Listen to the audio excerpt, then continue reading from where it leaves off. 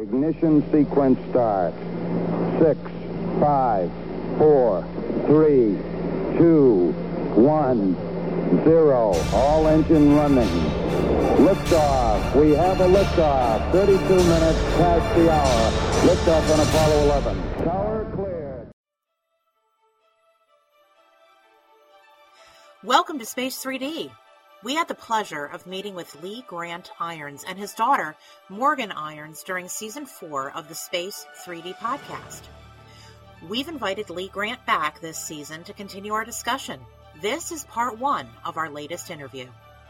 Lee Grant Irons is a scientist and engineer with experience in the fields and industries of space plasma and computational physics, nuclear power design and operations, radioactive and hazardous waste management, environmental remediation, and large-scale engineering and construction projects. In this episode, co-hosts Tom Hill and Eleanor Rangers get an update on Morgan Irons' continuing work on soil aggregates and their effects on soil organic carbon sequestration under Earth gravity and microgravity. Then we transition to a discussion of Lee's role as executive director of the nonprofit Norfolk Institute, where he is helping to foster funding for various projects focused on the existential challenges of human sustainability on Earth and in space. We will also preview Lee's latest publication on pancosmorio theory, which we'll explore in detail in part 2 of this interview. Welcome, everyone, to Space 3D. I'm Tom Hill, and my co-host today, Eleanor Rangers. We will be talking with Lee Irons. We're welcoming him back to our show and looking forward to talking and hearing what he's up to. Welcome, Lee. Tom, Eleanor, thank you. All right. Well, I know the last time we had a very interesting discussion, both with you and your daughter, Morgan, about, I don't want to use the term regolith. It's actually like, what is it, what is the term? Biochar? Biochar, yes. That was like my favorite term from our last interview, biochar. Right. Well, that's great. How is Morgan doing? She's doing great. She's in the last throes of her PhD work, trying to get her thesis completed. She's just finished analysis of the samples that she sent up to the International Space Station. And she's done some additional experiments with some balloon launches as well in order to establish some more controls over the experiments, so she can tell the difference between the various things that could be going on in these soils. Because interestingly enough, they're getting results that are unexpected, and that they don't see in the laboratory when they do centrifuge tests to simulate a rocket launch. And when they're looking at what could the effects of rocket launch on soils that you send up into space, what could those effects be? So it's very interesting, and she's captured the attention of researchers who have been working on this, and so they're having some interesting conversations. It'll be interesting to see what comes out of the final thesis. Okay, so wait, I want to make sure I understand what you said there. So the soil that was launched on a rocket and spent time at the International Space Station acts differently than soil that did not go through the high G environment and just flew on a balloon? Well, she hasn't finished the analysis of the balloon samples yet. So we can't say anything for sure there. Understood. But it looks like that with a rocket launch, you actually have, if you have soil that has that's holding water, it goes through the rocket launch.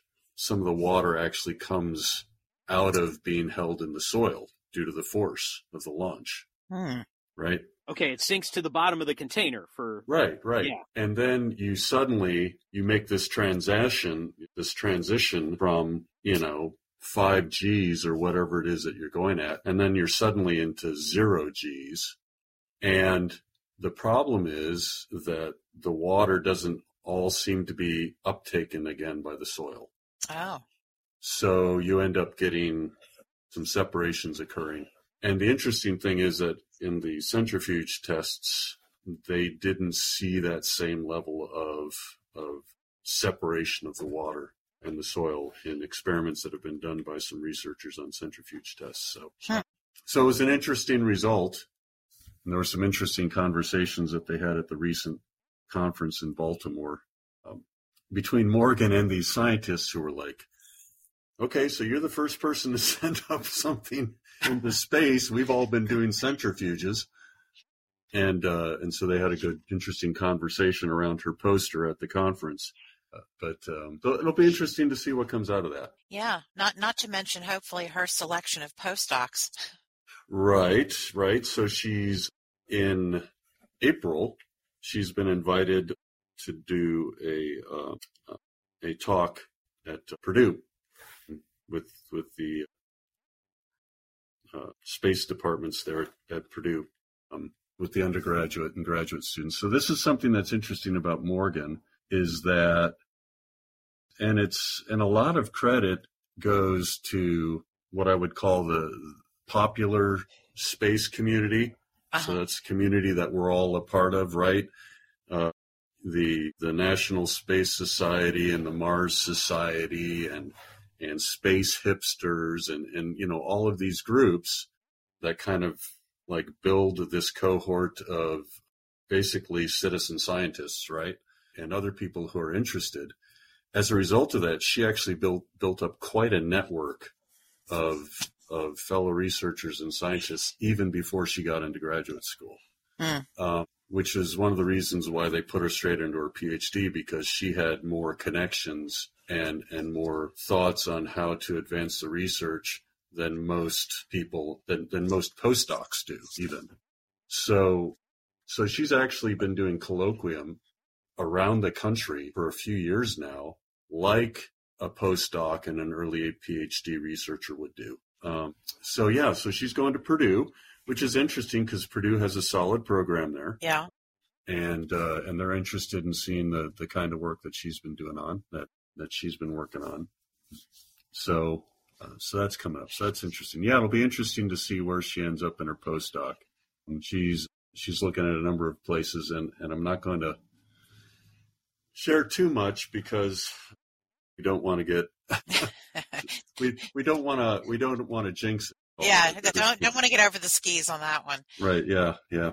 Well, best of luck to her. That was really a fascinating discussion. But we have another fascinating discussion this evening, and we did want to have you come back so that we could learn a little bit more about the Norfolk Institute and some of the work that you're doing there. And we also wanted to talk about another article that you have coming out, co-authored with your daughter, Morgan. So we'll get to that in a bit, but maybe we could talk a little bit about the Norfolk Institute first. Sure. We're interested in knowing a little bit about the genesis of it. How did it start? And basically we saw on the website several critical problems that you're looking to address. So we'd like to learn a little bit about, maybe some of the research that's been going on under a couple of those or all of those particular areas of focus. So I'm going to open it up from there. Yeah, sure. So the Norfolk Institute came out of a necessity for advancing the science in order to support various business models that are out there to try and move technology and humans forward into space. So as we all know, we've seen lots of businesses start up in the new space industry. One of those is the business of my daughter, Deep Space Ecology, which I believe we've talked about with you before. Yeah. And, there's a lot of good ideas there, but of course the window, the time frame to return on investment is really long, right? And it's hard, it's difficult to get pre-seed and seed investors into those businesses so early, and yet that is so much needed in order to move things forward, unless, you're already a billionaire, right? So we saw a need to actually find a way to develop the pre-market science and technology in order to support these kinds of businesses. And so we decided to start up what we call Norfolk Institute. And it's named after our hometown here in Norfolk, Virginia. Of course, we have Langley, NASA Langley, just across the James River here, and NASA Wallops just 2 hours up the road on the eastern shore of Virginia. So we're in a really good location from that perspective. And what we do is we have a model that we call cradle to deployment.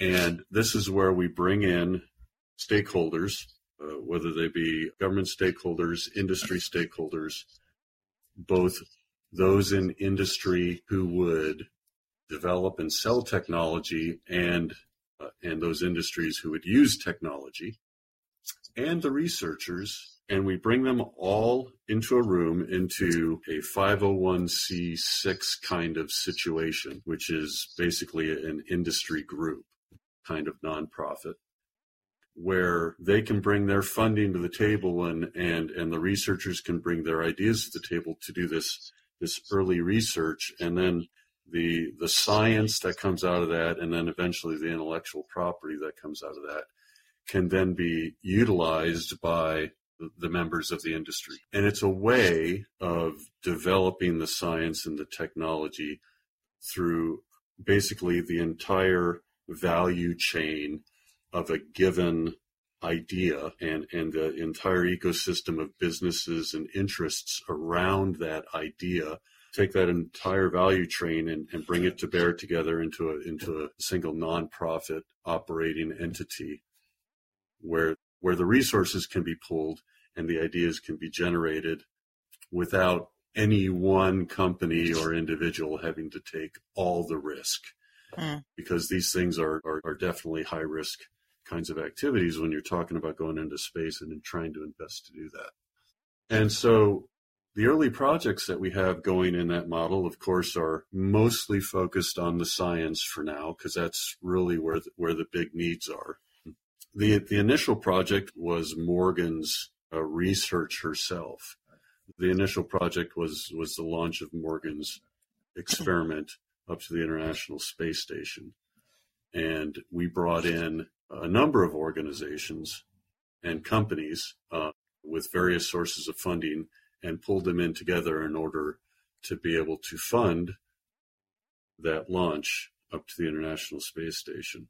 And now Morgan is working with her fellow researchers to still come out with the results of that. You know, COVID was kind of happening at that time, and so everything has been delayed. And so that's just, it's not great to have a pandemic occur in the middle of your PhD work, especially when it requires you to be in the lab and the lab is shut down, right? Yeah. So that's why the analysis has been slow coming there. But that was the first project. We've been working on some other follow-up projects there that we're not prepared to share yet. But then we're also working some theoretical stuff. One of those theoretical things is this current paper that we're going to talk about today. Yeah.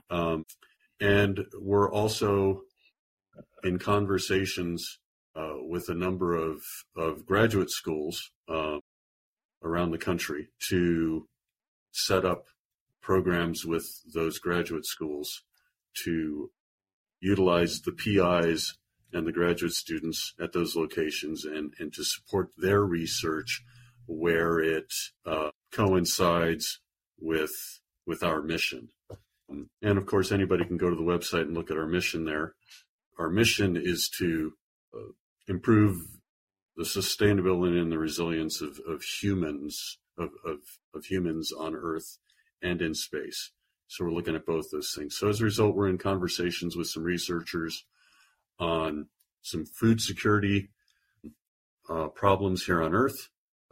We're looking at a project in Southeast Alaska right now on some food security problems and sustainability problems that they have in Southeast Alaska. A lot of the food in that area is shipped in from outside, you start getting up into the northern climes, and so you end up having expensive food that's relatively low quality, and can have supply chain problems. And so it's a big food security challenge, and you can see how you can have an analogy to space with that kind of situation. So we find that these problems in these these very difficult, challenging problems on Earth have close analogies to space, and that's why we see some commonality and like to work on both of those. Yeah. I do have a question. I noticed also on your website about research extension themes, and there were a number of those, but one that struck my fancy was life extension. Right. And I'm curious about what there is, what type of research that would entail, or anything that you may have specific interest in at the Institute. Right. So the life extension piece is getting into not just the idea of extending life beyond what our current telomere capacity is in our DNA, but it's also lengthening the average human lifespan. So that again gets back to the average lifespan of humans is shortening again. And it turns out it's a result of infant mortality. So this is getting into elements of how we improve the lives of humans all over the planet, wherever they might be, and extend that lifespan that way too. So it's both of those things. Now it's a placeholder right now. We don't have any active research going on that particular element, but when we started up the organization and we were talking with various parties about the elements that could be involved, that was one of them that they saw was important. Yeah, interesting. One of the things I love about your institute is that you focus on economic viability. So many news articles come out saying, such and such discovered, and then you just never hear about it again. And either it couldn't scale or, right. Nobody invested in it or whatever. And just the idea of shepherding these things through the steps in between, that just strikes me as very important. Yeah, that's what we saw as important too. We've seen the same thing that you all have seen, right? Where you hear about this research and like, oh man, I can't wait till that's ready for market, and then you never hear about it again, right? And you're like, I wonder what happened to that. Yeah, it's a big problem, and then and as a result, you also get scientists. Every new cohort of scientists coming up, and they're like, what should I research? And they end up researching the stuff that funding is available for, as opposed to the stuff that they have a vision on, right? And you want people working on stuff that they're excited about, because that's where they're going to be most productive. That's where their best ideas are going to come from. But scientists end up having to work on stuff for which funding is available. And I think we're just doing ourselves a great disservice by, it's important to have government, the deep pockets to fund the really, a lot of the really, really difficult challenges of contemporary, today's society. Cancer is a big one, right? A lot of the health challenges. You need government big pockets to do a lot of that stuff. But there's a lot of things that government is really not going to get into. They're not. So one of the things that we saw that in our conversations with individuals at NASA is, they were interested in what we were doing with deep space ecology and what the research Morgan is doing. And they've been encouraging Morgan to continue with that effort because, frankly, NASA is not funding the development of agriculture in space for anything beyond supplemental dietary concerns. They're only dealing with supplemental. They are going to continue to mostly depend upon food that is shipped from Earth. And yet the government has the deep pockets. So if you're going to solve that agriculture problem, because we know, and we can get that more into that more as we talk about paper we're going to talk about today. But we know anybody that you talk to who's done any amount of thinking on this is fairly confident that we're going to have to figure out how to grow food in space if we're going to be able to live in space. Yeah. And NASA just really, they don't have the resources. They're not focusing their resources trying to establish a capability where the majority of the daily nutritional requirements of the astronauts comes from food grown in space. So who's going to solve that if the government isn't going to solve it, right? Well, it's easy for everybody to say, well, Elon and Jeff will take care of that, right? Because they're the billionaires, and so that's where the other deep pockets are. Well, maybe they will, but everything that I've heard Elon say is focused on, I hope, they're working on agriculture somewhere in, the operations of SpaceX, but if they're not, somebody's got to be working on that problem. And at any rate, and we can get this more when we talk into more when we talk about the paper today. In order to have a sustainable civilization of humans in space, you are going to have a space market with a lot of functional diversity. That means you've got to have a lot of businesses out there. You've got to have a lot of shippers. You've got to have a lot of conveyors, right? So the shippers are the people that buy the shipping containers and they bundle everybody's shipments into a bulk shipment so that everybody can afford just a little piece of it. Nobody can afford the whole thing. That's why you have a shipper. And the conveyors, the people that make the rockets, right? The ones that are going to take your shipment and stick it in a rocket and send it somewhere. You've got to have a very diverse market in space, lots of shippers, lots of conveyors, in order to have any kind of sustainability of a human civilization in space. So you can't just depend upon just NASA, just Elon, and just Jeff, to take care of everything for us. Yeah. So having more industry involved is important. So again, we get back into the model of the Norfolk Institute. We're looking to build entire value streams. So that's all the stakeholders, all of the businesses, the entire ecosystem of economy for a value stream, what it takes to build that entire value stream to get a solution to market. And then if you build that and you build it sustainably in an orderly fashion, what you end up having at the end is a product that can be deployed and a supply chain to support it, both, right? And now you can actually deploy. Yeah. So that's the whole idea behind Norfolk Institute. Thanks for listening. Don't forget to join us next time for our discussion on pancosmorio theory with Lee Grant Irons. For Tom Hill and Emily Carney, this is Eleanor Rangers for Space 3D.